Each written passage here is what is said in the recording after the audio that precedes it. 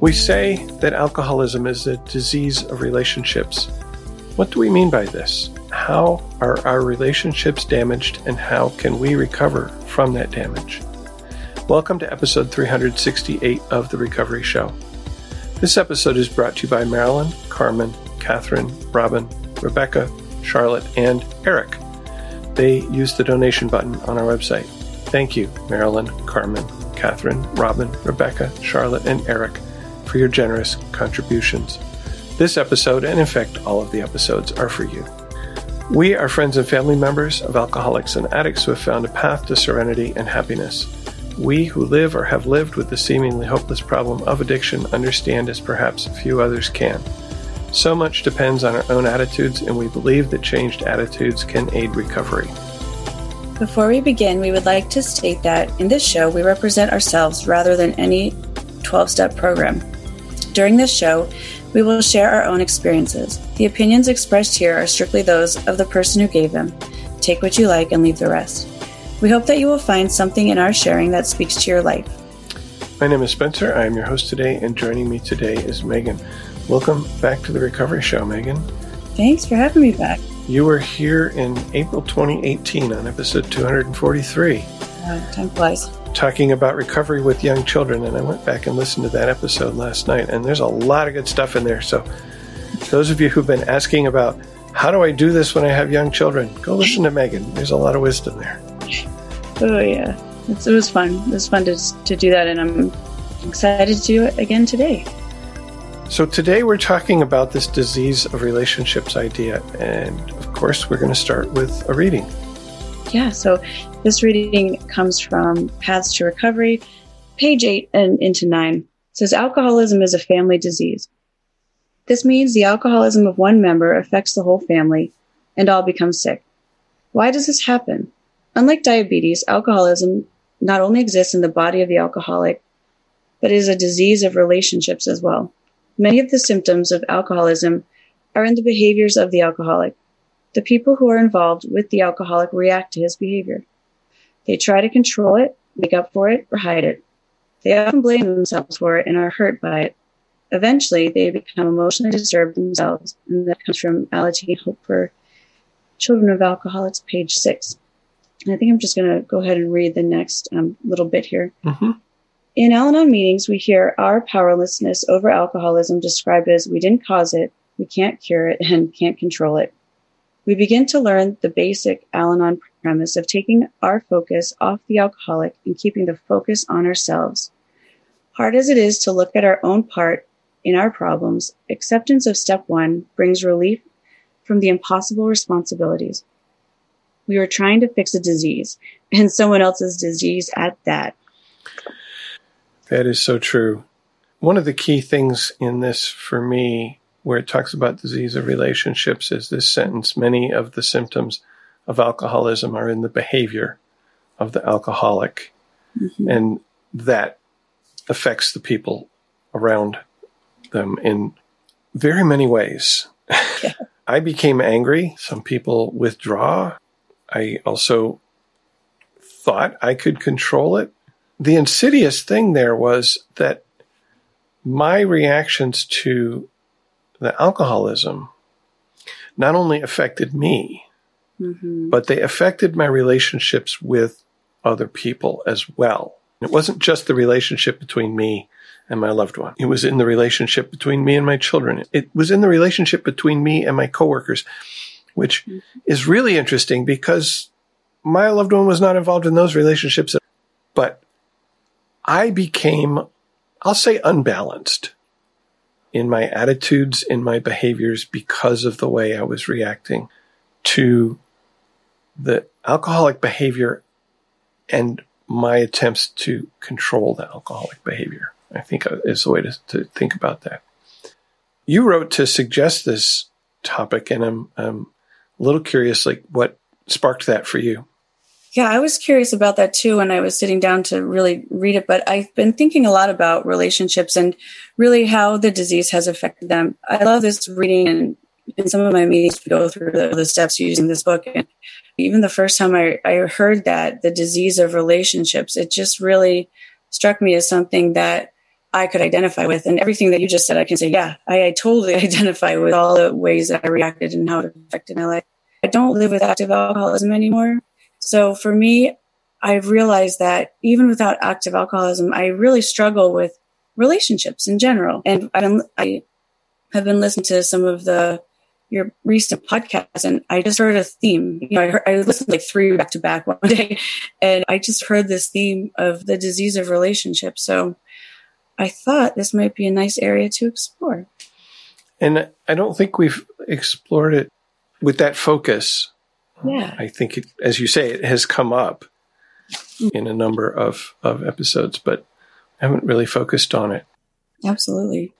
This is the reading for step 1 out of Paths to Recovery. It's part of that reading for step 1. And so step 1 says, we admitted we were powerless over alcohol, which I think the spiritual principle there to some extent is acceptance, that we are powerless.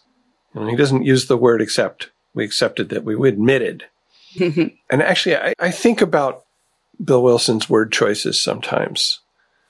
And admitted has this action component to it.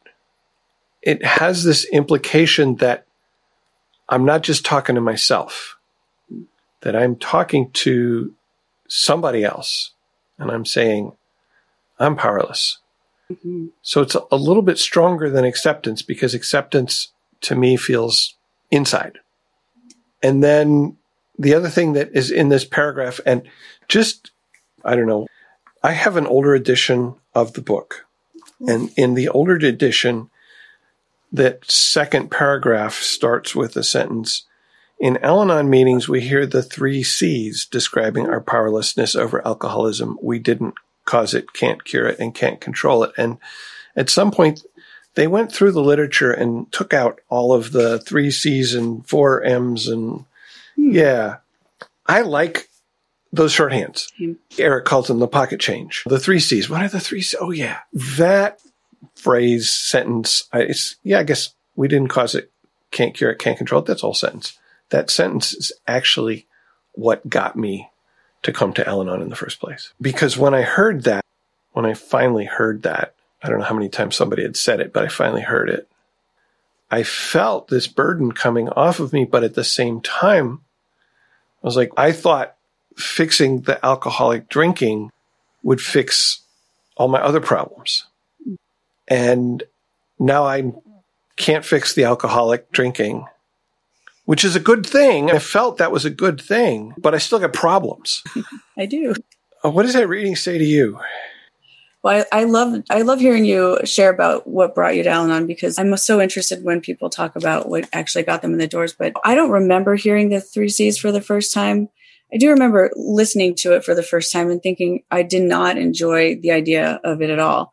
I'm glad to know somebody else said I didn't cause it, because at that point, my ex-husband had been telling me I had caused it. And I think his family members too, perhaps. So that was a relief. But then the cure or control, I thought, are you sure? Everything with step 1 is difficult. Anytime a step asks me to admit something, it is difficult for me. So I think we admit again in step 5, and then I think there's another place where we admit, but I've always found that those ones are steep learning curves for me, because a big part of the acceptance of step 1 was what you said. It's sort of an action. We admitted. And also, I love when I've heard in meetings that the first word of the first step is we. I just love that. And it's a reminder to me that this is a we program, and we do need these relationships to recover with one another. I love these paragraphs because it's the first step is where we all start. And generally speaking, when I find myself in times of trouble, I'm not going to break out into song, but when I find myself faced with a problem, I usually need to go right back to step 1 and realize that I am powerless. It's rough, rough for me. You got that song going in my head now. Me too. Oh, boy. Yeah. So you pointed me to our Blueprint for Progress book. Yes. Which is our 4th step workbook, our amazingly long and daunting 4th step workbook. Accurate. There's a chapter in there on relationships. Mm-hmm. And I thought I might read the introduction to that chapter. There are many different kinds of relationships, and many have multiple levels of intensity. Having been affected by alcoholism, many of us find it difficult to form and sustain close relationships. Our actions often teach people how to treat us. It may be all too obvious that we expect too much or too little from life. We may not know how to interact with people. We may decide that having others in our lives is just not worth the effort, so we deprive ourselves of companionship. Sometimes the hardest relationships are the ones we didn't choose. These are relationships with family members. If we're lucky, we eventually learn that both individuals must make an effort in order for a relationship to work, and such work can begin with us. Our behavior can be a powerful example to those around us. As our self-esteem improves, we may enjoy improvements in the quality of our relationships. As we do our best in all of our encounters, people notice and may respond accordingly. That last couple sentences is the hope part of this, right?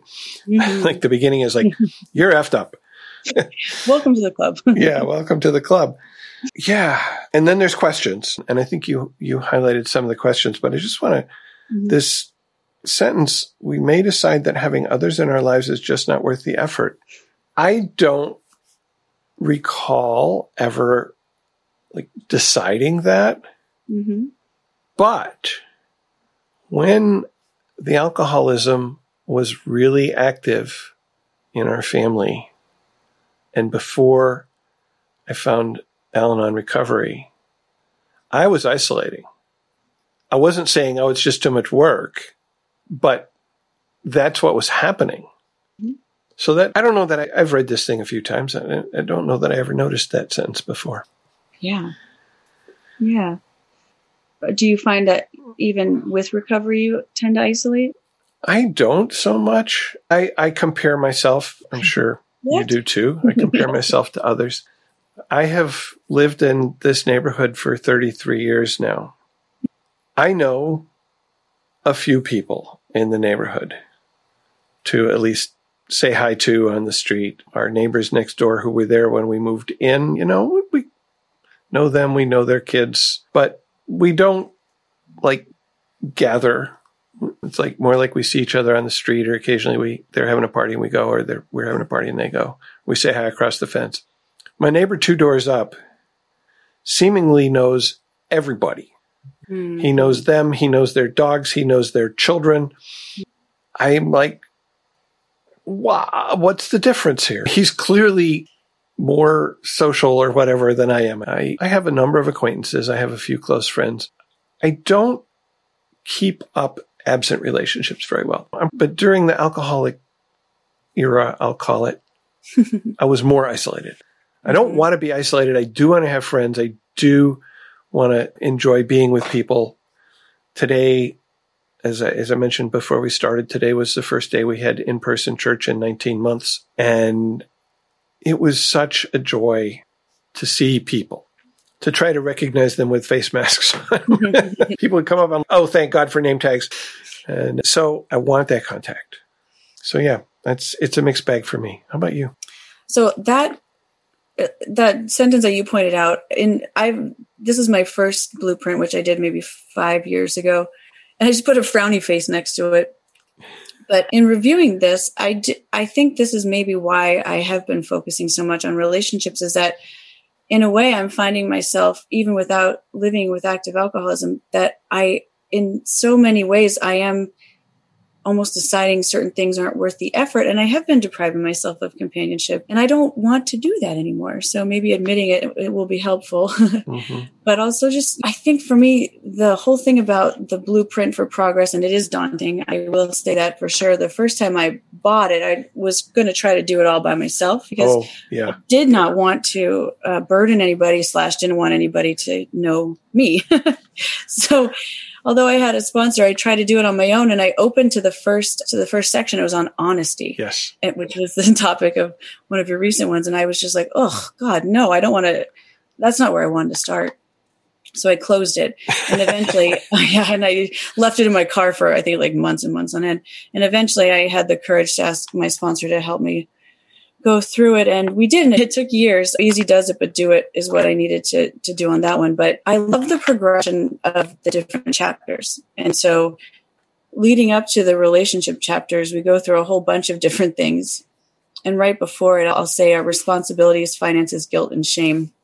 So I think the guilt and shame of even just being who I am still affects me, even all these years after being in program. And I'm going to just be honest, I'm still confused about that. So I've been doing a lot of exploring on that. But yeah, I will say working with a sponsor was essential for me to get through a lot of these issues and even to be able to recognize them in myself right now.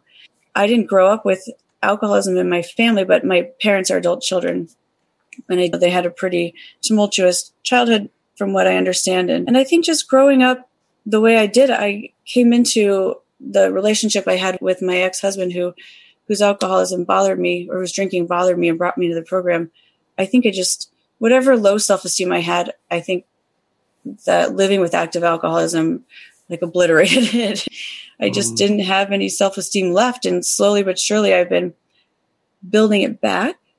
But that has been one of the hardest things to do in recovery for me, is learning how to get self-esteem. And I have a good friend in program who says to get esteem, you need to do esteemable acts. What's an esteemable act? This feels like an esteemable act. I wanted to cancel because I was so nervous in my head. I'm like, oh gosh, what do I have to offer anyone? But I'm happy to serve in Al-Anon, and I'm going off on a tangent, but yeah, my self-esteem has definitely been affected. I think that's, important to note, because how we feel about ourselves, how I feel about myself, definitely affects the way that I'm able to be in relationship with people. And I don't think I have anything more to say about that at the moment, but it definitely does. When I love that you were like the chapters before, like guilt and shame. I think are the two chapters right before relationships. And I know for me that shame was a huge part of why I was isolating. Yes. Because I was ashamed of my loved one's behavior. I was ashamed that I couldn't fix it or at least control it. And rather than risk being ashamed, this becoming so obvious in a friendship relationship, at a party, at a whatever, I just elected to not go there. Yeah. So self-esteem is a huge thing. And I was going to pull out that if you want to feel esteemed, do esteemable things, because I have a friend who says that a lot. And yes, this is an esteemable thing, in my opinion, to share your experience, strength, and hope with others, no matter how you feel about it. Even more so when you feel like, what do I have to offer? Because you do have something to offer. Yeah. I think another part of the way alcoholism has affected me is, and one of the reasons I do feel so much shame about myself is a survival skill was just like being dishonest. And I didn't know it was dishonest until I did a bunch of inventories, but I always want to make people feel good. That was like a way I would get self-esteem prior to recovery, is if I could make someone feel good, if I could be of service in a way that served my ego, then I would feel better. And sometimes even in meetings, when I don't feel like I have anything to offer, I do find that when I open my mouth and share, I do find that it gives back to me as well. And it reminds me that's just my dishonesty. My wife has said, actually, we were having a conversation with one of our kids last night, and my wife mentioned that she had taken her sponsee out to lunch to celebrate her sponsee's 34 years of sobriety, which is actually more than twice what my wife has. And our kid was like, how does that work that you're sponsoring somebody who has twice as much years in the program as you do? And my wife said, I know that I can learn from a woman who has one day of sobriety. It's not the length of sobriety necessarily that matters. I love that. It's true. And so we each have things to contribute, and sometimes we don't even know what we have. That is right. This reading goes on, and there's a 2-sentence paragraph. Sometimes the hardest relationships are the ones we didn't choose, relationships with family members. Yeah. And give you a minute on that. I think about the family that I engendered, me, my wife, my children. There are some difficult relationships in there. There were some relationships that got really difficult for a while. But also the family that I came from that was not a dysfunctional family, I don't think. But I definitely learned behaviors. I learned how to be in relationships. I learned how to be a people pleaser, for example, to put a label on it. I know I've said many times that my mother was the person who could not be happy until everybody else was happy. She couldn't enjoy herself unless everybody else was enjoying themselves. And I learned that behavior. I learned that I'm supposed to make you happy. I'm supposed to somehow show that you're important to me. I don't know exactly. To put it in words, it gets difficult. That led to dysfunctional relationship behaviors where I actually lost a friend through one of those behaviors. This was a friend in program, and my brain, whatever, was telling me that the way that I show that I'm interested in you is I show that I know things about you, right? And so in a conversation, more than once, I revealed something about this person that they didn't want revealed in that context. And the first time, they were like, you said this thing, you broke my anonymity a little bit there, and I'm not happy about that. And I don't know if it was the second time or the third time, but eventually the response was, I'm done. Wow. We just can't be friends anymore if you're going to keep doing that. My higher power gives me lots of chances to feel the pain of my character defects so that I can become entirely ready to have them removed. So when you essentially broke up, did you see it that way right away about your higher power giving you that?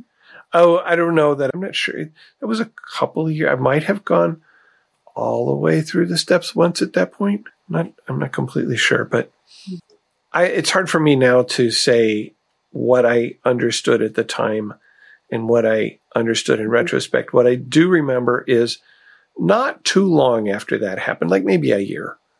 Okay.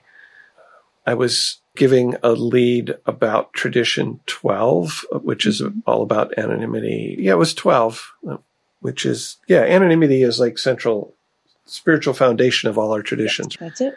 And I used that story as part of my share to say, look, this was the hard way that I learned something about protecting other people's anonymity. So I had figured it out at least a year later, if not sooner. Yeah. But we were talking about family, I think. And it's really hard for me to see how the alcoholism has undoubtedly affected my relationship with my children. I don't have anything to compare it to. How about you? Yeah, I think when I read this one at first, I immediately thought of my parents. For me, I spent most of my childhood and a good part of my adulthood blaming them for everything. And I don't think my family was necessarily dysfunctional either. Just the way that we interacted with each other wasn't very kind. And so for me, I think early on in the program, I left my ex-husband. I had two very little kids, and my mom, who I always had this really volatile relationship with, who I thought I was cursed for being her daughter. We were starting to get into this fight in front of my kids, which I never wanted to do. But then she said something snide to me, like, why don't you call your sponsor? And I said, oh my gosh, that's a great idea. And I think that really, for me, a lot of the ways that alcoholism has affected me is that it got me into recovery. It got me into recovery to actually face these things. I don't know if I wasn't affected by alcoholism the way I was, if I would have ever done that. I think I'd still be blaming her, and I might not even have a relationship with her. I think they're going through inventories. There are good reasons why I was angry with her and why she could have been angry with me. But that was the beginning for me. A lot of Al-Anon has helped me with my relationship with her. I think one of the first times I ever used a slogan too, and it worked, was I was in a car with her, And she drives this way that I don't like. I never really feel safe in the car with her. But I always feel like I have to be in the car with her. And she was getting ready to merge on the highway, but she's like, I'm going to gun it. I was getting ready to light into her and tell her everything that she was doing that was wrong and how she was affecting me, blah, blah. And in my head popped, how important is it? And I was like, wow, I didn't have to do that this time. I actually felt like I didn't have to go there. And it felt good. Yeah. And then later on, I was like, I don't have to even ride in the car with her. I'm a grown up. I have my own driver's license. I can say, no, I'll take my own car. Now, these are things that came with coming back to program and really having the courage to face these things. Another thing I'll go over with my mom was that I was walking with my sponsor and we were going over certain parts of the 4-step inventory.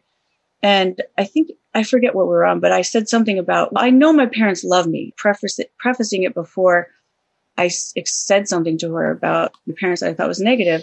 And she said, of course they love you. Look at all they do for you. And I started crying. I guess until that very moment, I never actually felt that they loved me, which was so interesting. Mm. And so there's some parts of our readings that I always thought were so corny when people would talk about healing these relationships with their parents. And they would say something about, and now I want to be the daughter they deserve. And I would always kind of roll my eyes because I thought it was so silly. But there has come a point in my recovery where I do want to be the daughter they deserve. And I'm able to see things more clearly. And I definitely didn't choose a relationship with them, but now I choose it on my terms, which is really miraculous for me because I hated my parents. They ruined my life. But here we are. My mom she has lung cancer and she's still smoking. And it's hard for me because I think without program, I would not have a relationship with her based on that alone. But I know now that addicts, that's what happens. So it's definitely a much better way for me to live. It feels better to me to live this way, although it takes a lot of work. Thinking again about my relationship with my kids, because my relationship with my parents was never rough. It was always cordial, I'll say. I don't feel like it was really close, which is also interesting, but maybe that's partly me and maybe it's partly my father. But our one kid, when they were in their senior year in high school, became, I'll say, oppositional. I'm not sure I'm using that in its strict psychological sense, but definitely was not cooperative. In fact, when I was re-listening to the episode that we recorded before, I had talked about when they first took drugs and we had asked them to consider not using drugs while they were living in our house. And they said, no, that's not something I would consider. When it was time for that kid to go off to college, and they were going off to college more than 1,000 miles away, I drove to the airport. I pulled up to the curb. The kid got out with his baggage. I said, have a great semester, and drove off. I actually circled around, pulled into the parking lot, and went back inside to make sure that they got through the TSA. But I was not saying hi. I was not waving because I think the kid was ready to be gone, and I was ready for the kid to be gone. We have a much better relationship now. In fact, when they came home for Christmas break, things were a lot better. 4 months separated did a lot. But the thing I think that really made a huge difference in that relationship is when they got into some problems, which I've talked about before. And I had to go down to support them while they dealt with the problems that they had caused, which involved getting readmitted to school and finding a new place to live and dealing with a restraining order that their ex-girlfriend had put on them and all kinds of good stuff. I was there for a week, and at the end of the week, this kid who a year and a half before had been so ready to be gone gave me a big hug and said, thank you for being here. That was program. That was program repairing a relationship because I used my program tools really heavily during that period in terms of not blaming, in terms of not fixing. Okay. There was some serious shit going on there. And I was not fixing it for him.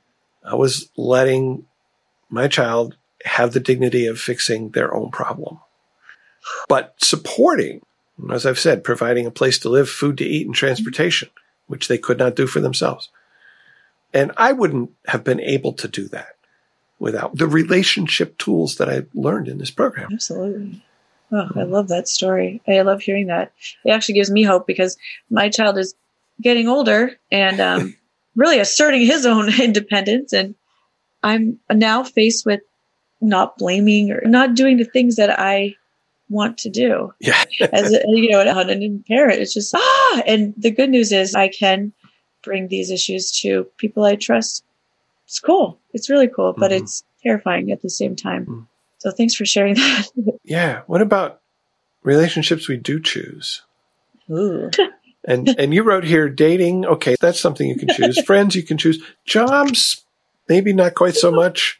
Interesting. Yeah. Well, I guess for me, looking back at my dating history, there is a pattern, absolutely a pattern. And I think a lot of my program recently has been looking and really trying not to judge, which is a tall order for me. And I think just in Al-Anon in general, just a really tall order because boy, do I want to beat myself up about my choices when I do have choices, when I have had choices. I see a pattern and I'm trying to do better. I think I heard somebody suggest that as a topic of dating and recovery. But in my limited experience in it, I still have attracted the same type of people. Okay. I was listening to a speaker talk. Yeah. Linda L., if you encounter her, she's good. Great. And she said her husband at one time gave her a pack of business cards. And on the front, it had her name and phone number. And on the back, it said, "I'm attracted to you," which means that you should probably check yourself into the nearest rehab center for evaluation. I should get some of those. That might be helpful.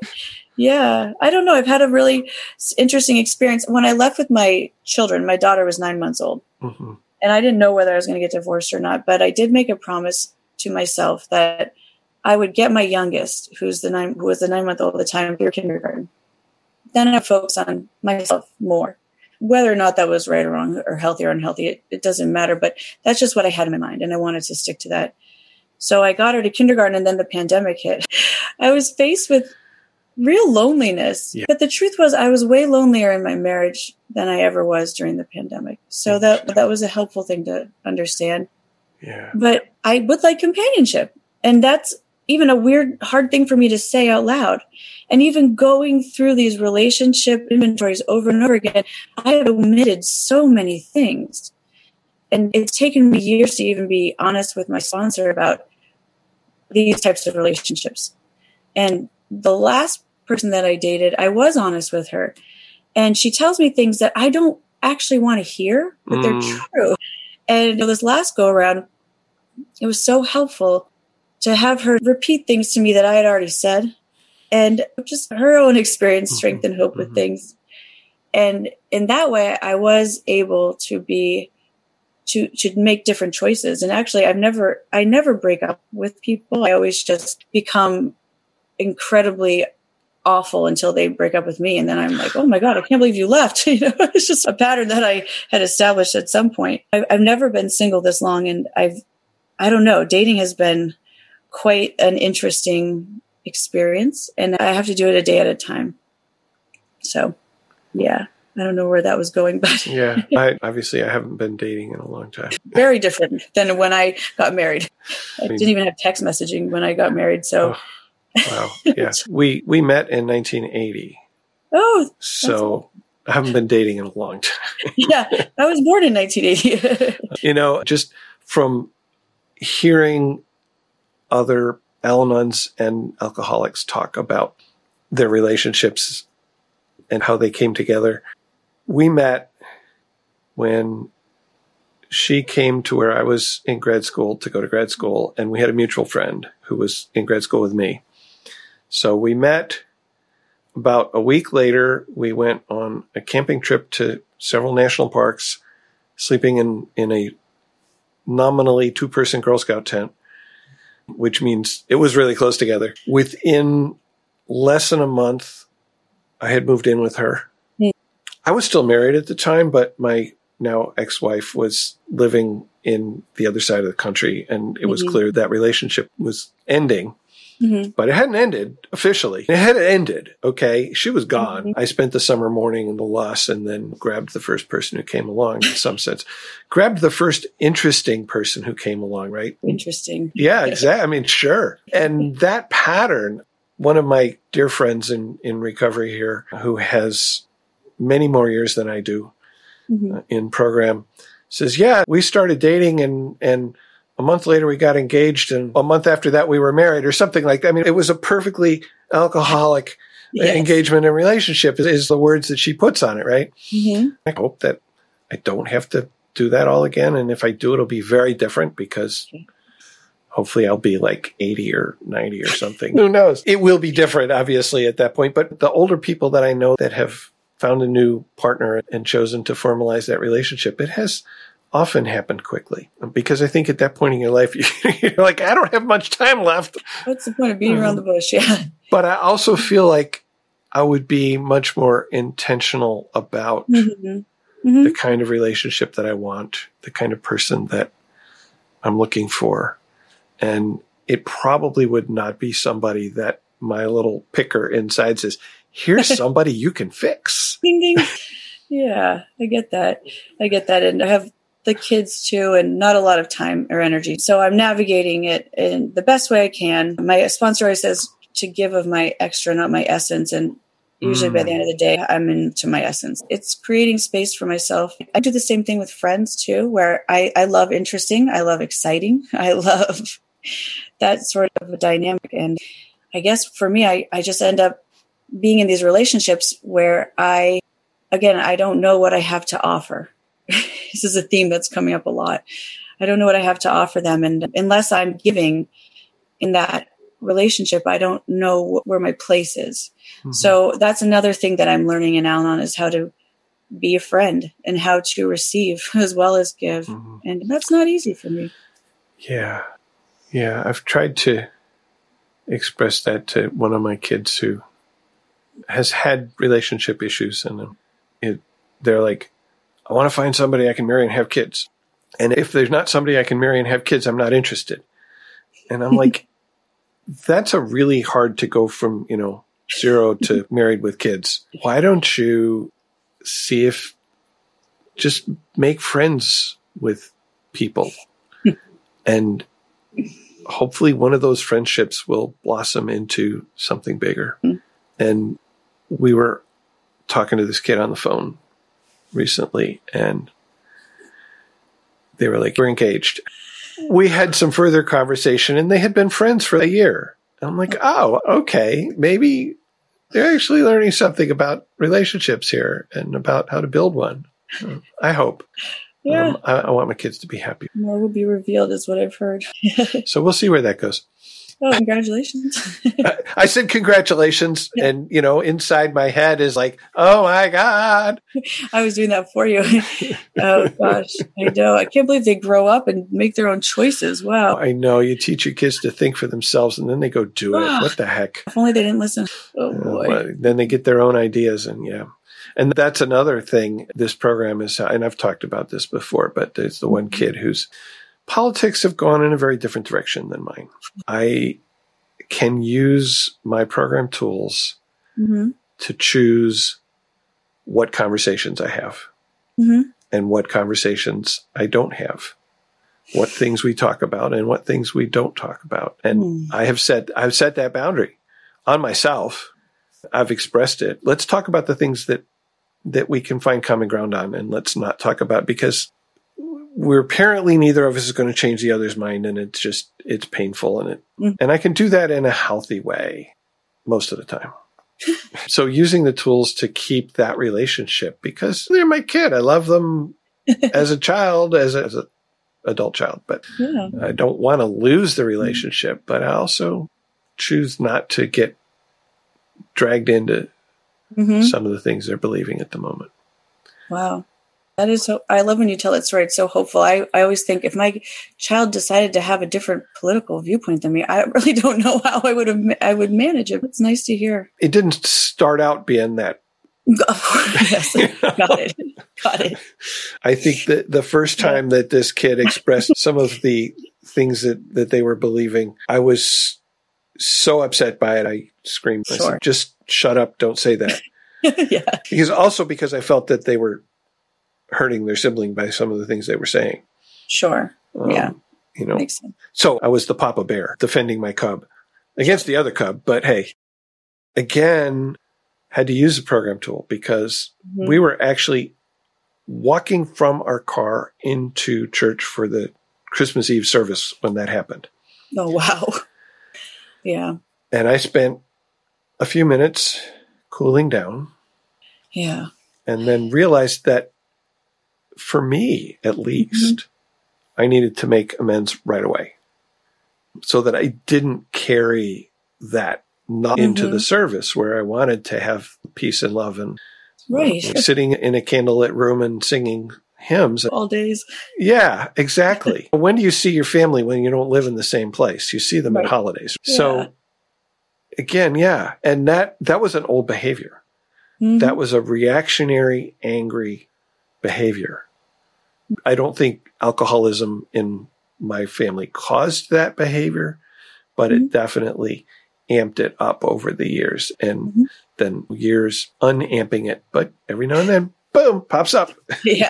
Yeah, which I've learned for me, it's to be expected sometimes, especially around holidays. They're in this area, I live in Massachusetts, but they have Al-Anon-a-thons, and now they're all virtual. On Thanksgiving, Christmas, New Year's, I tend to start my day with a meeting, and they're usually like a meeting every hour on the hour for those special times we can be with our loved ones. So. Yeah, that's right. our loved ones who are also the button pushers in our lives. Yes. Who I choose to have a relationship with. It's funny because it's not programmed, but I heard somebody say they know how to push your buttons because they installed them. Yeah. So, and I'm doing the same for my children. It is what it is. But I like that you brought up the making an amends. So for me, when I was looking into this topic, what kept popping up for me was my 8th step. And I don't know if I've ever heard your 8th step or if I have, I'm not sure if I remember it, but for me, when I got to the 8th step, there were a lot of steps before that I had to get to. And I was being honest with my sponsor, and I had 37 or 38 people on my list. And I realized that's a lot, but I really needed to go through all those relationships to understand what my part was.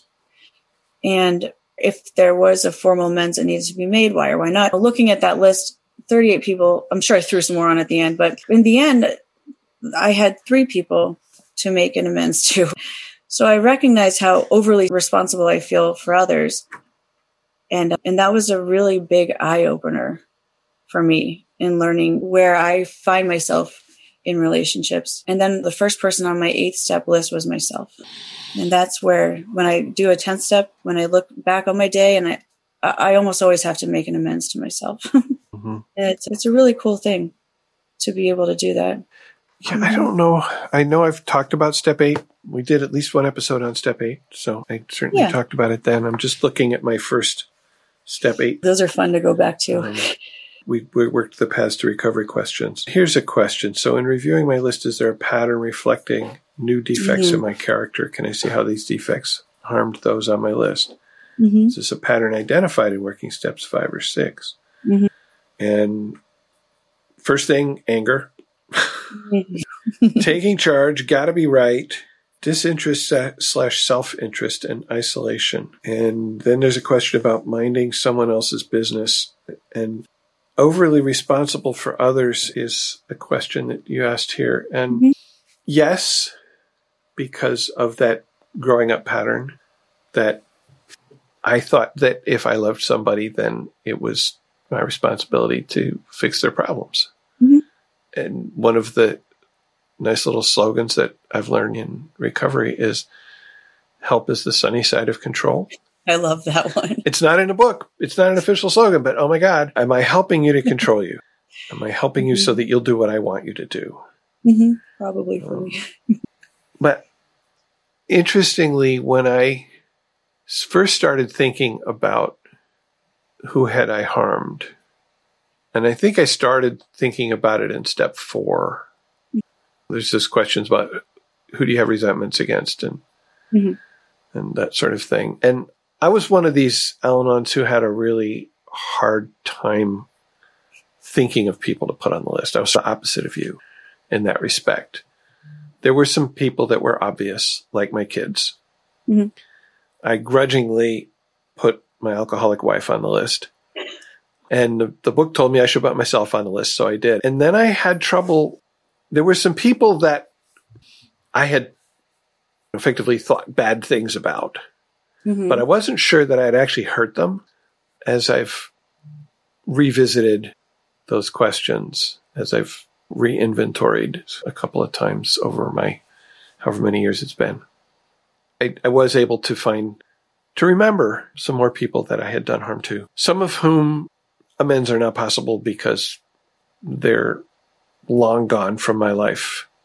Maybe they live on a different continent. Some of whom, one person who I did not, and this is a little embarrassing, but I caused harm in a relationship I had with a person in recovery, which I did not recognize at the time. And that person eventually cut off all contact. And it took me a while to be able to do a deep enough inventory on what had happened to see the harm that I had caused. I think. Okay. I think. To the best of my understanding, the only amends I can make to that person are to do my best to not go there again. So yeah, those patterns, that was a pattern. The pattern there was one of, I'll call it emotional neediness, that I was trying to use a person to fill a gap that wasn't their job to fill. And I didn't see it happening until somebody else did. What is the reading in How Al-Anon Works say? It says, Al-Anon does not promise that sobriety will solve all our problems. Recovery is progress, not perfection. All of it, yeah. And I keep learning at things at a deeper level. So if that had happened before I did my 8-step, that person would have ended up on my 8-step list. But I realized that the girlfriend I had in college remembered I had done some harm in that relationship. I have no idea where she is now. But if I ever do run into her, I'm ready to say, these things that I did, feel like I harmed you in doing those things. Yeah, I love that. I've definitely been there with that feeling of trying to use somebody to fill a gap that wasn't their job to fill. That makes sense. And I get that. And those are the things, though, like that I felt so unburdened by going through the 8-step with my sponsor and just explaining things. And she was able to give me so much insight because I allowed her to get to know me. And she pointed out things that in a very loving way that I would never have been able to do without working a program. I was just so lucky to have these 12 steps. Even when I feel sorry for myself. Yeah, my 8th step ended up being really a great experience. On it, like I said, was me. I was on the top, and then both my parents. And instead of making a formal amends, she asked me to write a thank you card to them. I've heard that. Yeah. From other people. Yeah.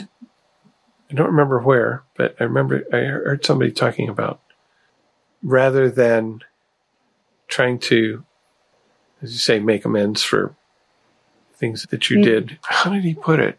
It was like, and this might have been this was a parent who was still living, but the person, I think, did not have a good, or maybe did not have any relationship with the moment. And their sponsor said, write effectively a gratitude list about this person. And having done that, then he was able to rebuild a relationship with his parent that he had hated for most of his life. But by taking some time to think about the positive things that had been there, instead of the negative things that are so easy to perseverate on. Yes, they are. To some extent, I had to do that as my father was dying because he was not an easy person to have a close relationship with.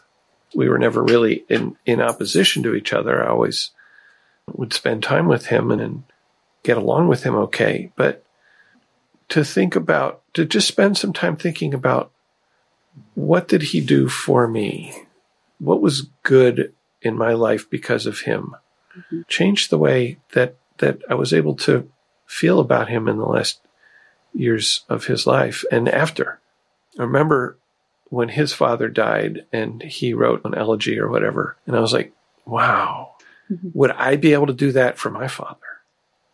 I think I did. Could I have done that without the tools I got here? I don't know. But the practice of gratitude, I think it has been really important there. Wow, that was beautiful. Thank you. So, yeah your sponsor's right on target. Yeah, she's pretty cool. I like her a lot.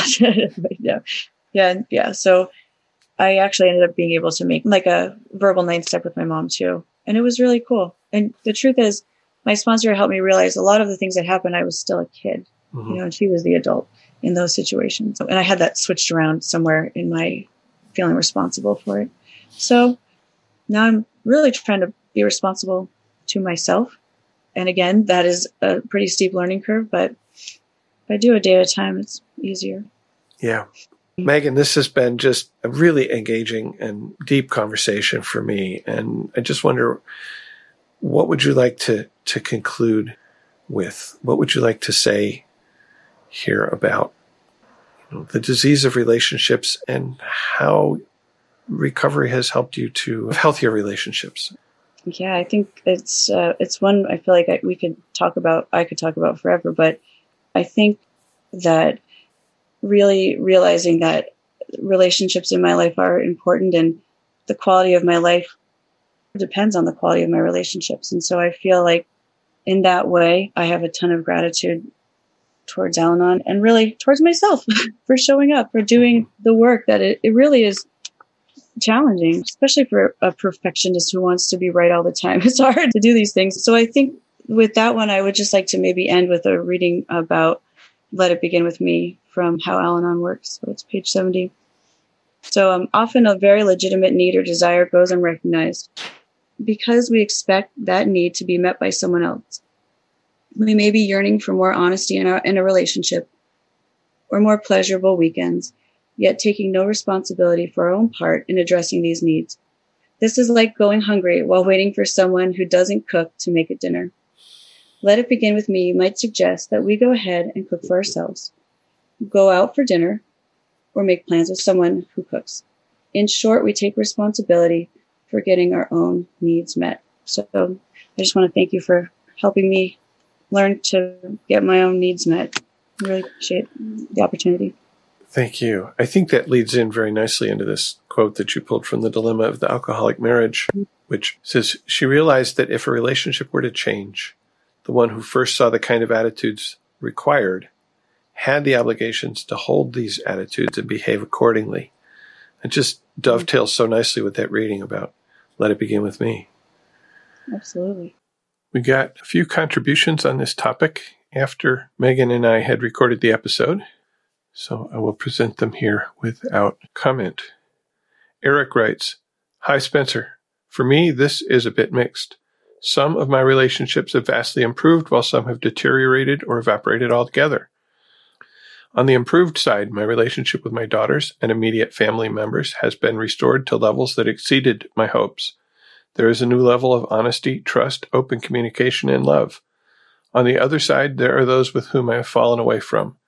I suppose this is a result of my changes to a large degree. Recognizing unacceptable behavior and setting boundaries has much to do with this. I have also rekindled relationships that had all but disappeared. Old friends that I haven't heard from in years have come back, and I am truly blessed with these. As I have heard in the rooms, God removes people from our lives to protect us. Don't chase after them. He also restores people in my life that in our darkest times we were too distracted to see or appreciate. The gifts of recovery are my awakenings and awareness to realize this and embrace it, all of it. Yours in recovery, Eric B. Thanks, Eric. Julie left us a voicemail. Hi, Spencer. It's Julie. I'm calling in with a share about disease of relationships. So that's my disease. My disease is not alcohol. It's relationships. I grew up with a drinking father and my mother who didn't have program. It's interesting. A couple of podcasts ago, there was a caller who called in and she was talking about her significant relationship. And she said something about what I heard her say is she kept abandoning herself in order not to be abandoned by her partner. And I thought, oh my goodness, that is so me in my all significant relationships. I'm not in a relationship now. In my last relationship, I kept abandoning myself in trying so hard not to be abandoned by him. And that relationship, and again, I realized, no one can abandon me except for me. The only person who can abandon me now in this world is me. When I was a kid, yes, I felt abandoned by my parents, by my drinking father and my mother, whose energy was in fighting with my father and trying to control me and my sisters. And yes, children can be abandoned by their grown-ups who are supposed to love and nurture them unconditionally. However, I am not a child anymore. I'm an adult. I'm a quite capable adult, actually. So no one can really abandon me. And going back to relationships, the most important relationship that I have is my relationship with my higher power, which to me equals, it is the same, my relationship with myself, because I come from God. Now I know that, thanks to program. The source of my very being is God. My relationship with myself is my relationship with my higher power, because my higher power is not separate from me. And all the other relationships in my life, even my relationship with my son, it is a reflection of my relationship with myself. So when I can love myself unconditionally, when I can be compassionate with myself, I can be like that with other people. And what I know for sure is what I don't have, I cannot give to others. And what I don't do, I cannot teach others. So if I want love from others, I need to be able to give it to myself first. So therefore, I can give it to others. Another thing about relationships is not going to the hardware store for bread. I'm the only one in recovery in my family of origin. So not going to those people looking for heart-to-heart connection or looking for unconditional love and compassion. I have my sponsor and I have my program friends for that. And detaching with love, that knowing, really knowing in my heart that my family, not just my family, everyone, every single one of us on earth is doing the very best we can in this very moment. I can detach with love from my family of origin. Thank you. Thanks, Julie, for calling and sharing your experience. And Carol writes, the tools of an Al-Anon help me to disrupt enmeshment in my relationships without creating an argument or dismissing my own needs or trying to fix something or be competitive with the other. The tools assist me to really own my reactions and attitudes and be extremely honest with myself about blame to myself or blame of the other and where I want the other to be different so I feel better seeing things for the way they are instead of where I want them to be. Seeing I am falling short my blind spots. Actively learning to not accept unacceptable behavior from myself or the other. Being really honest about what my needs are and putting my own recovery first and making choices in the direction of what is really important to me. in the long run in a sustainable, healthy way for myself. That includes my own joy. Thank you, Julie. We like to provide a different angle on our topic by picking some music, and you picked a couple of songs. What's the first one? I love this part of the program. I love music, and I picked a song that I've listened to for a while, and I like the song just because I think it sounds super cool. It has this nostalgic sound to it, but I think it's from 2014, but it's called My Silver Lining by First Aid Kit. And I picked it because whenever I go to meetings, I love experience, strength, and hope. And for me, to hear the hope of the program, it's what keeps me going on. So the lyrics were helpful. It says, I try to keep on keeping on. I hear a voice calling out for me. These shackles I've made in an attempt to be free. Be it for reason, be it for love, I won't take the easy road. So for me, I just think, looking back, I can honestly say that my intentions were always pretty good. And again, recovery isn't always pretty. And today it's been a particularly hard day, but I won't take the easy road of going back to how it was before, because it's just not worth it.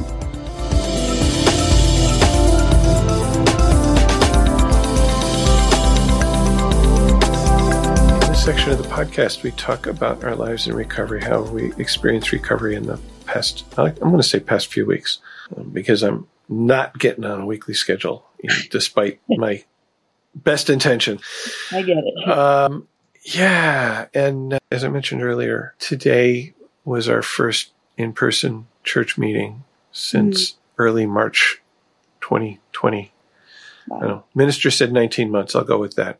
And it was not back to 100% normal. We're doing the best as a community to keep everyone safe and to meet each person's individual level of comfort. And sometimes that means that we have some individual discomfort, like wearing a mask, wearing a face covering during services, sitting apart, not singing. We'll get there, but it's not happening yet because singing is one of those good ways to spread the virus. Good and not in the outcome sense, but seeing people in person, seeing people without a screen between us. And when I'm in a meeting on a Zoom, even talking to a single person on a Zoom, if I'm looking at your face on the screen, which I'm doing right now, you can see I am not looking at you. Yeah. If I'm looking at you, your face is off over here somewhere. So it's just not the same. It's better than nothing, but it's just not the same. And I debated going. There is a Zoom option. There was an amazing array of video equipment set up at the back of the sanctuary for doing this Zoom simulcast of the service. And I'm sure there will be days when I experience it, but I wanted to be there. I was thinking about boundaries. I was thinking about what's right for me. And part of that was being at the service today, but also being asked to do service. And I know I've talked about service maybe in the last couple of episodes, but it comes up. As we're coming back together, as our children and youth are coming back into the community physically, there's a need for people to work with those children and youth. And I have worked with teenage youth in our congregation for about 14 years in various different roles. No, okay, because again, I got to take out the last year and a half that didn't exist. We'll say 12 or 13 years. Okay. I enjoy doing it, but it also takes time and it takes energy. When we came into the COVID times, I had been starting to feel burnout symptoms, like, I'm not feeling like going today, but I need to be there kind of thing. Mm-hmm. I always enjoyed it when I got there, but I know that if I kept pushing it, eventually that attitude would come over into the time when I was there, and then I'm not giving my best to the people who deserve it. So I had made a decision to step back from that role. And so when I got an email from the person who's directing the programs this year saying, hey, would you like to help us out? I wrote back and said, I really can't. I'm taking on some different service responsibilities in the community, and I don't have the time. And like I said, it was a year and a half ago, I was starting to burn out, and I don't want that to happen. And she was like, okay. And then maybe a month later, I get another email from her. It's like, would you consider taking on this particular role? Because we're still looking for people to fill that role. And that would be working with the high school age youth. I love that age group. I love being with them. I love their energy. I love their openness and that they're thinking for themselves. They really have their own opinions, and sometimes that's really frustrating. But for me, it's energizing. Yeah. But I had already accepted this other service role and had told myself that this was going to be the service that I was doing for the congregation the next couple of years. So I sat on it. And partly I sat on it because I didn't want to say no. But partly I sat on it because I really wanted to let it sink in. Yeah. And so this morning, I sent an email saying, no, I really can't do it. And then when I saw her after the service, I went up and I said, look, she said, I just saw your email. She said, it's okay. I found somebody. I'm like, I had to be deliberate about it. I had to think about it because I wanted to do it, but I didn't want to do it if I wasn't going to be able to do it to the best of my ability. And that's a boundary on me. Right? That's understanding what I can commit to and setting a boundary to not commit to things that I can't do. Wow. So yeah, I think that's what I want to talk about right now. How about yourself? How's recovery working in your life right now? Thank you so much. I needed to hear that too. So I definitely have been saying yes to more things than I could commit to. In the last couple of weeks, school started for the kids and all their sports started. And by the way, there's still a pandemic. And I have changed careers since we last talked. And it's more of like a gig thing. So when these jobs pop up, I take them. So I think now I'm realizing why I feel so depleted just sitting here going over the last few weeks. I didn't think I could say no to a lot of these things. That's something for me to think about. And I just ended my term as a group representative in one of my meetings, and that was pretty cool. It was cool. And the new group representative, we had a business meeting today at the meeting, and she spoke, and I was like, wow, this is awesome. It works. I don't enjoy Zoom. I'm easily distracted, and usually the kids are around. So it's too chaotic for me. So I've been going to those meetings though, because of my service in the meeting. So I'm really grateful for that meeting. That was really cool. And that was something to reflect on this week. And then I think of my other two meetings that I like to go to. One of them has decided to split the meeting. So there's a fully in-person meeting and there's a fully online meeting, and they're two separate meetings now.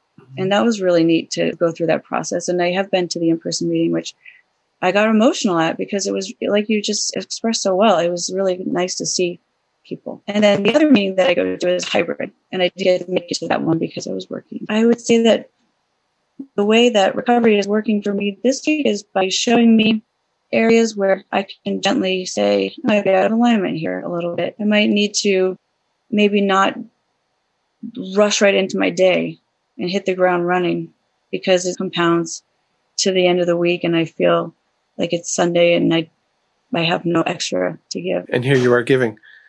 Yeah, exactly. But I do get so much out of this. Like I keep saying, I know I will probably feel like I definitely lost a little bit of like emotional weight after we talk. Thank you for that again. Looking ahead, I have an upcoming topic discussion with a guest about using writing as a recovery tool. At least I think that's where we're going to go with it. So if you have used writing to help you navigate recovery, why don't you share your experience, strength, and hope? Join our conversation here.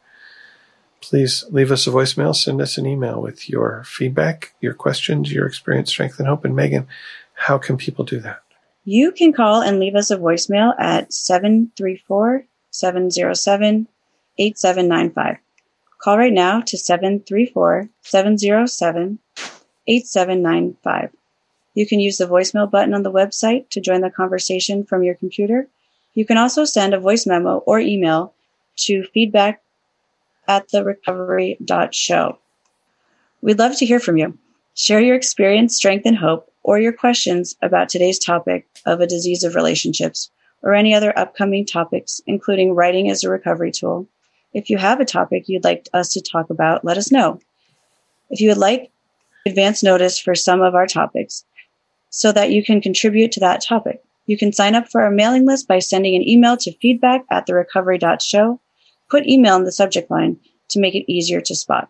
Our website is therecovery.show, where we have all the information about the show. We have notes for each episode. This episode will be at therecovery.show/368. Links to the books that we read from or talked about, videos for the music, and links to some other recovery podcasts and websites that we like. And you picked us another song. Yes, and I debated on this one because it's so schmaltzy and silly. Not silly, but it's been performed by a bunch of artists, but it's that song, You'll Never Walk Alone. And this is from Carousel, right? Carousel, yes. Originally it was like a Roger and Hammerstein song, but then it's been covered over and over again. And it's just beautiful. And my grandmother, who had been really profoundly impacted by alcoholism, she just loved this song. And she was pretty stoic, but also really funny in that like dark humor kind of way. So she loved this song, and she really wanted it played at her husband's funeral, but the church said, no, it's too secular. So she just left the church that day and never looked back. Wow. I just think it's a funny story. And I recognize a lot of that type of behavior in myself. So I don't know. I just love that song. And it's also a really good message for me to hear and to be reminded of. I don't have to do it alone. It is a we program. And I'm slowly learning that I can trust myself and others, and I'm practicing that in my relationship. So it's a great song.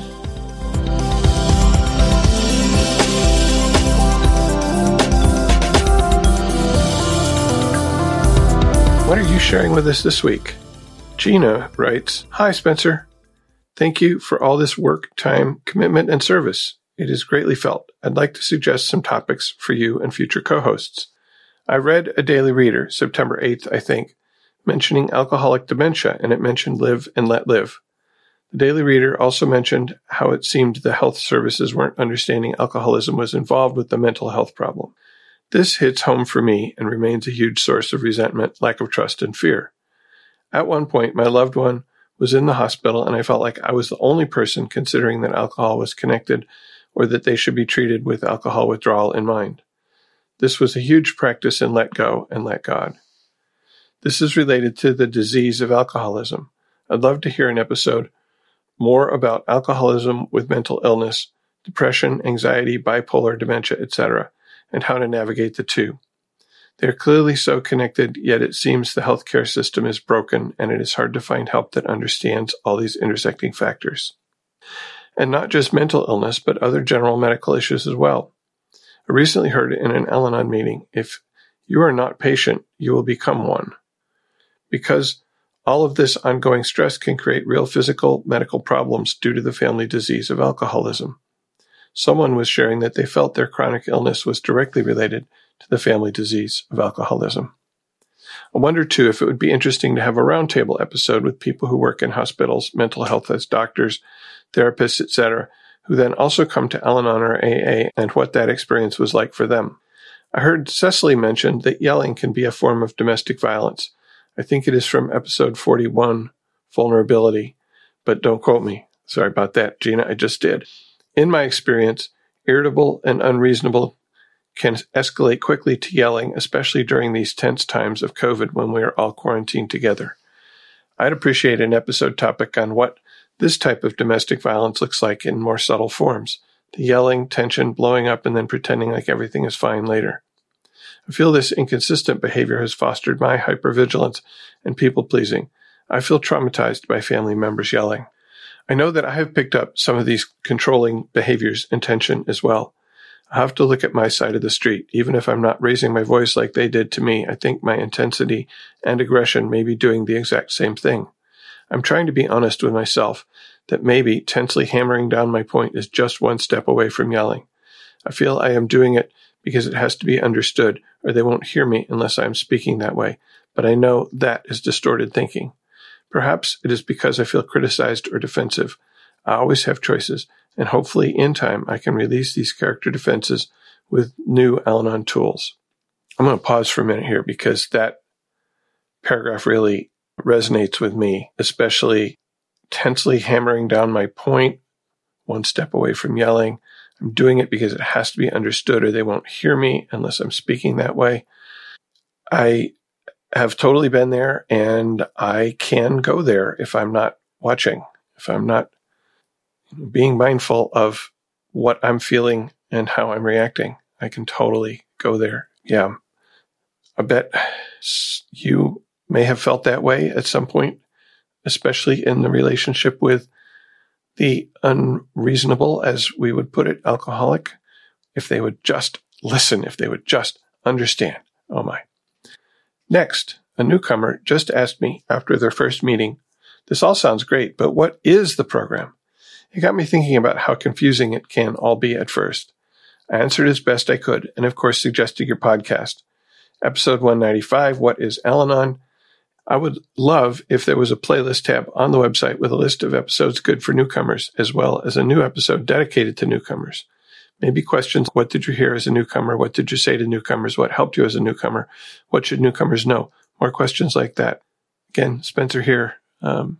That's a great idea. I've actually thought about that, and I'm going to try to see if I can crowdsource this. If you have a favorite episode or episodes that you feel would have spoken to you or did speak to you as a newcomer to the program, drop us an email, feedback@therecovery.show, and maybe I can use that to put together such a playlist. Gina continues, I know they're probably already done, but I'd love more people's perspectives on would you rather be right or happy, forgiveness, detachment, boundaries, shame, and unhealthy guilt. Finally, here's an Al-Anon UK podcast I came across. And there's a link that I will put in the show notes at therecovery.show/368. Thank you for all, Spencer. Kind regards, Gina. Becky left us a voicemail. Unfortunately, for some reason, the recording broke up a couple of times. Hi, my name is Becky, and my son is recovering after, 13 years of heroin use. He does take a block, and he's not using heroin, but he's not healing very well. Yes, it takes the brain a long time.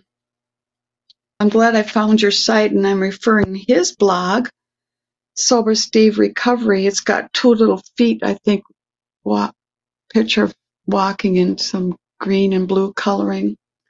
I told him to check your pod out, and I will also. I'm having a hard time with these long-term effects that I wasn't aware of. The violence, the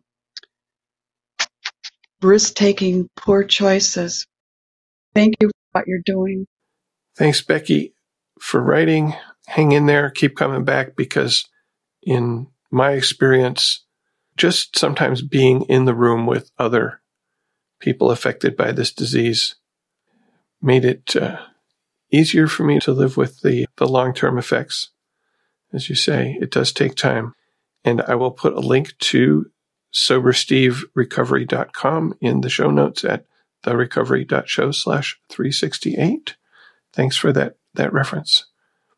Rajni, I hope I'm pronouncing that name right. Right. Hi, Spencer. First, I want to say thank you so much for your podcast. I'm an adult child of a dysfunctional family, and I really appreciated your last episode with Andrea. I've been listening to your show for almost 2 years now, around the time I began my recovery journey and had my spiritual awakening. Your show has been such a gift. I listen to it on Sundays at home while cooking, when I walk my dog after work every day, and whenever I can't get to a meeting or need a little extra support, experience, strength, and hope. The first episode I listened to that resonated so deeply for me was Choosing Love Over Fear with Julie. I felt like she was describing my childhood. It was the first time I had heard someone sharing about their experience so honestly. As with family dysfunction, one of the keys is don't talk. I'm so grateful for Julie sharing her story and this show. Because of it, I was able to fully commit to my recovery, and this program has truly changed my life. I am calmer. I am aware of my own dysfunctional behavior, and I am focusing on myself, but of course, progress, not perfection. On a recent podcast, I heard another email suggesting a topic, teachers in recovery, or something like that. I've been a teacher for 12 years. I've taught high school for a decade and now middle school. This year has been especially challenging for me returning to in-person learning. And because this is my first year back to being in the classroom since I've been in recovery, I'm in the process now of trying different ways to apply my program, new perspective, new habits, and new and different ways of doing things to my job to keep my serenity. I feel like teaching is the perfect career for alcoholics and ACAs. So much of it is, or used to be for me pre-recovery, about managing others' behavior and being hypervigilant, among other traits of ACAs. So I'm exploring how I can apply my program in my work while still being effective and inspirational, and what that looks like now that I'm doing things differently. If you decide to do a show on teachers in recovery, I so look forward to it and would love to be part of it. Thank you so much for your service. You and your podcast are a lifesaver. With love and gratitude, Rajni. And actually, Rajni will be coming on to do exactly an episode about their experience using their recovery program in the classroom as a teacher. So thank you, Rajni, for stepping up. And if you want to step up and share your experience, strength, and hope on any of the topics that have been mentioned so far, you can send an email to feedback@therecovery.show, and I will hook you up. Rajni mentioned the episode with Julie, Choosing Love Over Fear. That was episode 331, which you can find, of course, at therecovery.show/331. Ashley left us a voicemail about a higher power moment she had while listening to episode 364, Fear of Abandonment. Hello, Spencer and Recovery Show hosts. Thank you for all your service to all of us in the program. I needed to send you this message and let you know about a very big higher power moment that I had with you listening to your podcast this morning. I was listening to episode 364, Fear of Abandonment, and I had listened to it off and on my drive to work, and I didn't have enough time during my commute one day to listen to all of it, and I didn't return to it for probably about a month because I was listening to other things. And there was only about 15 minutes left in the podcast. And in that 15 minutes, Shannon mentioned a meditation by Sarah Blondin, and I believe it was titled Your Seed of Softness.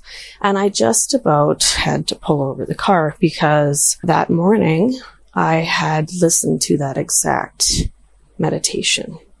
And being that I turned on the podcast and listened to the tail end of a podcast I hadn't listened to in over a month, and it was speaking to exactly something I had been listening to that morning, I felt that was my higher power saying, see, this is the thing you need to work on, and I'm here for you, and together we can do this. So that was awesome and very surprising. And anybody who is thinking of meditating, I agree 120% with Shannon. This lady, Sarah Blondin, has brought me a lot of recovery. I access her meditations through an app called Insight Timer, which I started using because it was recommended by this podcast. So I also highly recommend it, and Sarah Blondin herself, because she's just, I believe she's one of us, and she's amazing. So thank you for all that you do in this podcast and for recommending wonderful people who also are seeking to heal and reciprocate that experience, strength, and hope out into our worlds.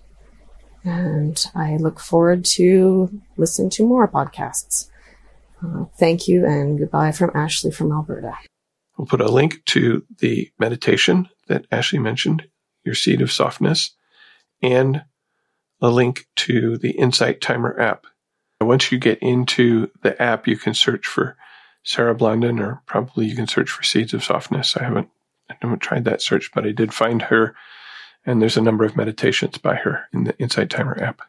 Nancy S. wrote, I listen to your podcast almost every day when I do a 2-mile walk and love your podcast. Thank you for your service, Spencer. I really loved a podcast where a mom was reading a letter written by God to her, letting her know he was in charge of her alcoholic son, not her. It was very powerful and moving for me. I would love to find that and share with others and reread for myself. If you can share that podcast number. Maybe I can find it in the notes or links. Just signed on for the first time. I have 2 sons in recovery and a husband who has been sober and in recovery for over a year and a half. Praise God, after 25 plus years of chronic relapse. So I am a grateful Al-Anon member. Thank you again for your service. Hope you can let me know what that episode was from. I know you have 367, Nancy S. And I actually don't remember exactly what episode it was from, but I do have a link to that letter, which is on a blog on the alanon.org website.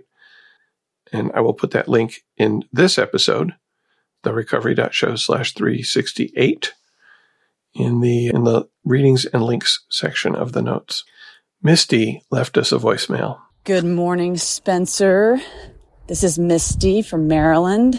I am a deeply grateful listener of your podcast and so thankful for you and all of the people who have contributed along the way. So thank you so much for all that you do, and just want you to know it makes a big difference for me every morning. I listen to at least a portion for about, 10 minutes or so. And I've made my way through lots of them. So thank you. I'm thinking about the podcast that's coming up on pain as a part of the recovery journey. And I just want to add my thoughts to that. Pain has served such a tremendous purpose for me in my healing journey. I want to give a very specific example of a physical that turns into every other area of my life: physical, emotional, spiritual. Just a few weekends ago, I did a triathlon down in Williamsburg, Virginia. I was doing it for my niece. And a long story short, it's her 21st birthday. I wanted her to have a positive experience around that particular birthday. And so the stakes were a little bit high for me related to that. That's important only in that I really wanted to do it, and I was having a lot of pain. I pushed so hard in the training that I got myself to a point where I ended up with a pinched nerve in my neck, and I had nerve pain shooting down into my hand. Just 8 years ago, I learned how to swim. And for those 8 years, I've been a very inefficient swimmer. I've tried all these different coaching techniques, blah, blah, blah. And it wasn't until about 2 weeks before the triathlon that I was forced to learn to swim without my hands. There's a drill that I had tried for many, many, many times. I tried this drill. My coach would tell me, put your hands in your pocket and turn to breathe just from your hips. I couldn't do it. I literally could not do it. It was so frustrating for me. Here I am now, 2 weeks before this triathlon, and I'm hoping that this nerve pain will heal. And I really have to keep my endurance up. So I'm in the pool and I start kicking with my hands in my pocket, so to speak, down by my side. And you know what? My body knew how to do that. So the pain shooting down into my arm helped me learn to relax in the water. I had no choice. I had to learn to relax if I wanted to swim, and I did. So pain is so incredibly purposeful if I can just open myself up to it. As swimming again, I just had a cyst removed from my neck, which means I have a stitch in there. And that stitch cannot be exposed to the elements, the environment. So I have to put on a very strong Band-Aid to make sure it's waterproof. And that area is painful for other reasons related to nerve pain and everything else. Anyway, I've gotten myself I can use my arms again, and it's not so painful. And I'm actually more efficient in the water because of that. I'm taking that learned skill around relaxing in the water, turning from the hip, and applying it to actually using my arms now. What I found yesterday as I was swimming with this Band-Aid on my neck and knowing that I really cannot have that Band-Aid come off, when I would do the swim wrong, lift my head up too high or tweak my neck up to breathe, I could feel that pulling on my Band-Aid, and I knew I couldn't have that. So again, the pain and the discomfort of that Band-Aid is what helped me to learn even more about how to turn to breathe without hurting my body. The pain in all areas of my life. Instruct me. Don't go there. Go here.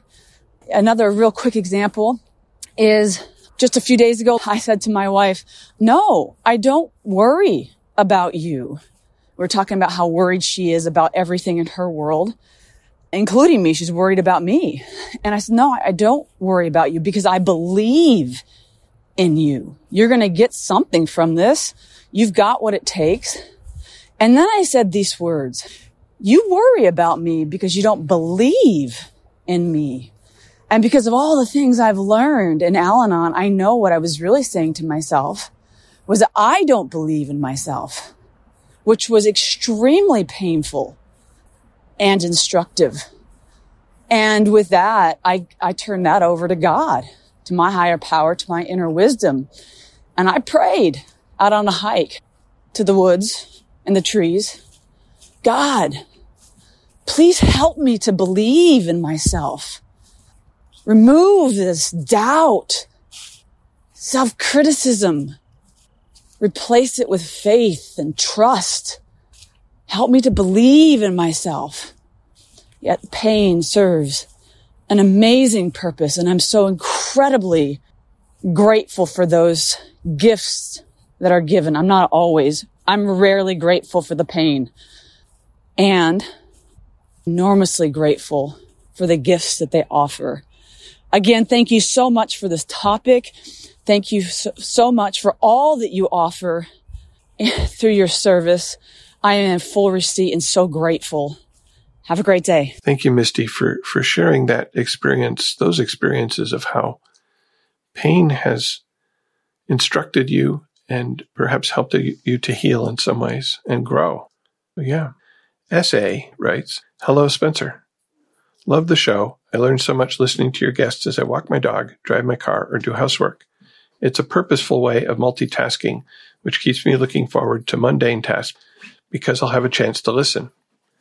It's truly a valuable service to Al-Anon. Thank you for providing it. My favorite guests are Eric and Esther. They are both great. Andrea's recent episode on the gift of pain was very impactful and powerful as well. Spencer here, just a reminder, Andrea has her own podcast called Adult Child if you want more of her. And back to S.A. I have a topic suggestion that I would love to visit with you about. I don't think it's been covered, but if I missed it and it has, just let me know. The topic is risk-taking. This seems to me, as a longtime Al-Anon recovery person, a topic that we overly responsible types like to steer clear of, but there is so much power in extending ourselves and taking risks in life. Be it going after a job for which we are fairly certain we won't be selected, to opening up and being vulnerable. We stand to gain so much when we live beyond our comfort level and risk. In so many ways, living on the edge of risk can expand our lives and help propel us into a more confident, happy, and evolved human being with more life experience from which to build. One of the first things I remember hearing in Psych 101 many years ago is that at the end of their life, people regret what they didn't do more than those things they did and at which they failed. Think about it. When we risk and fall short, we learn something. We are proud that we were courageous and we showed the world and ourselves that we believed in ourselves. That's a fantastic way in which to live. Yet, primarily when we think of risk, we think in terms of danger, Will Robinson. Get back. Don't. Just don't. Wouldn't it be revolutionary to unpack that premise and turn it inside out? Think of all we stand to gain when we risk, not all we stand to lose. Of course, I'm not speaking to risky behaviors here, but risk-taking generally. There are many readings on risk in our readers also, and of course, many song selections. Are you interested? If so, let's explore if it could work out. Please reach out if you're interested in a conversation about it. S.A.L. Interesting idea. It's not one that I've thought of, but you make some really good points. And yes, I'm reaching out. So hopefully that will be coming to you in the not too distant future. Our frequent correspondent, Alina, sent us shares about gratitude and about slogans. Good morning. My name's Alina. I just wanted to share on episode number 129, which was on gratitude. It's funny how my higher power always knows exactly what I need to hear. I was on my morning run with my dog this morning and just having a difficult time being in the moment, but knowing I needed to share with my sponsor. So I did that with her. And then just using my dog as an example, really, on the walk up to the park where we run. We've done this route like 100 times, and it's always brand new for her, it seems. She's sniffing and looking at different things and making sure everything's just as it was, or if it's not, she's curious, and she just has a good spirit about things. And so I was kind of using her as an example because I've been struggling lately with a few aspects of my life. And sometimes when that happens, I put a lot of blame on myself. Right now I'm struggling with allergies, so it's like frustrating to cope with that and not really have any control over it. I'm taking antihistamines, but it still flares up, and I don't know the right thing to do for that. So all I can do is what I can do. I'm grateful that it's not putting me into the point where I can't exercise and I can't run, because I do tend to have asthma problems when they get really bad, but I haven't had that yet. So I'm grateful for that. But just being in the moment is really hard, struggling with that and things at work, some change in staff members. And that's always a little bit of an obstacle for me because I want everything to go well, and I just have to let that go. And it's not my responsibility to make sure that people like each other or get along, and I can't force it. I just have to be responsible for my part of my job, and I just need to focus on that. And I think a lot of it has to do with, I don't like seeing the altercations between people or the little subtle whatever's going to happen, not helping each other or that kind of thing. And then with my qualifiers, I just feel like the time that we have together isn't quality time, and they don't get that I want quality time. I'm trying to express it, not force it, but I just make suggestions oh, can we do this or can we do that? And it's just knocked down. And one of my qualifiers actually tried to call me out on some things and said, I think you're having expectations and you're trying to force the outcome. And I don't really think that I was. I was just trying to voice what I wanted. And if I didn't get it, I wasn't trying to push the issue, but it does make me a little disappointed when I don't get what I want, but that's what I have to accept. So I just have to focus on myself. And maybe if my health wasn't, struggling with these allergies and getting depressed about them, my self-care, my self-worth would be a little bit more. But anyway, I know it's not forever. It's just a moment in time. It'll pass. But I really liked the gratitude, being reminded, because recently me and one of my Al-Anon friends tend to send a gratitudes list. Try and do it daily, but at least 3 or 4 times a week, which is refreshing, and it just helps put things in perspective a little bit, and that's always a good feeling. I wanted to share on episode number 131, which was the slogans episode. It's a good reminder with the slogans. I know when I first came into the program and I was hearing about them, they were really fresh and new, and it seemed so ideal to use them on a daily basis in all aspects of my life. I'm not going to say that I became numb to them as time goes on, but I don't know. I guess they have different meanings. And I just have to remind myself when I'm feeling alone or down on myself that I have these slogans and they are helpful, especially when something triggers me and I'm trying to not react to it. I can just remind myself and just ask myself, how important is it? Is this going to matter next week or a month from now? Is it worth getting upset, starting an argument? And sometimes that's not always easy, because for me, I take things personal and that's my number one, the Q-tip or whatever is my number one thing, because I just always grew up not wanting to talk to people and upset them or hurt their feelings. And I just don't understand why sometimes it's harder for some people. I see people on a daily basis, whether it's people I work with or clients, and they just blurt stuff out, and it's shocking to me. And easy does it is a good one too, because I can't be hard on myself. I have to realize that things happen the way they're going to happen, and I have to let it go and let God handle it. And sometimes I don't have to take on all the responsibilities of the world, especially my world. I can just be in the moment, take care of myself, and not worry about tomorrow or next week to a certain extent. But I did like this episode, and I did like talking about how these slogans have helped me in my recovery. And they have helped me in working the steps as well. So I appreciate the topic. Thank you for letting me share. Thank you, Alina. The last song, I picked this song. Megan was like, can you pick this song? I'm like, okay, I'll pick a song. Thank you.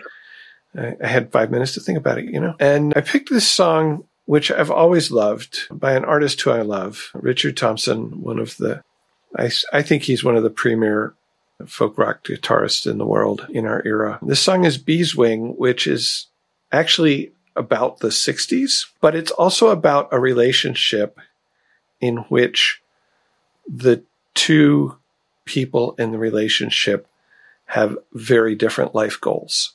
It's, to me, this very intimately moving song, but it's also a sad song because at the end, they go different directions. Mm-hmm. And you can listen to all the songs at therecovery.show/368. I will also have a Spotify playlist.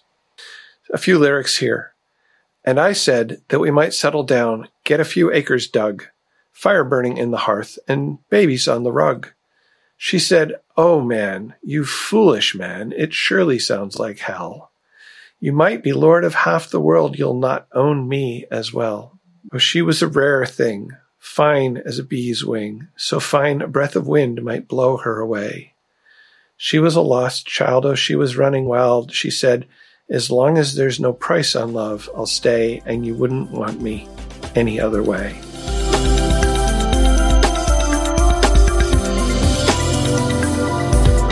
Thank you for listening, and please keep coming back. Whatever your problems, there are those among us who have had them too. If we did not talk about a problem you are facing today, feel free to contact us so we can talk about it in a future episode. Understanding, love, and peace growing you one day at a time.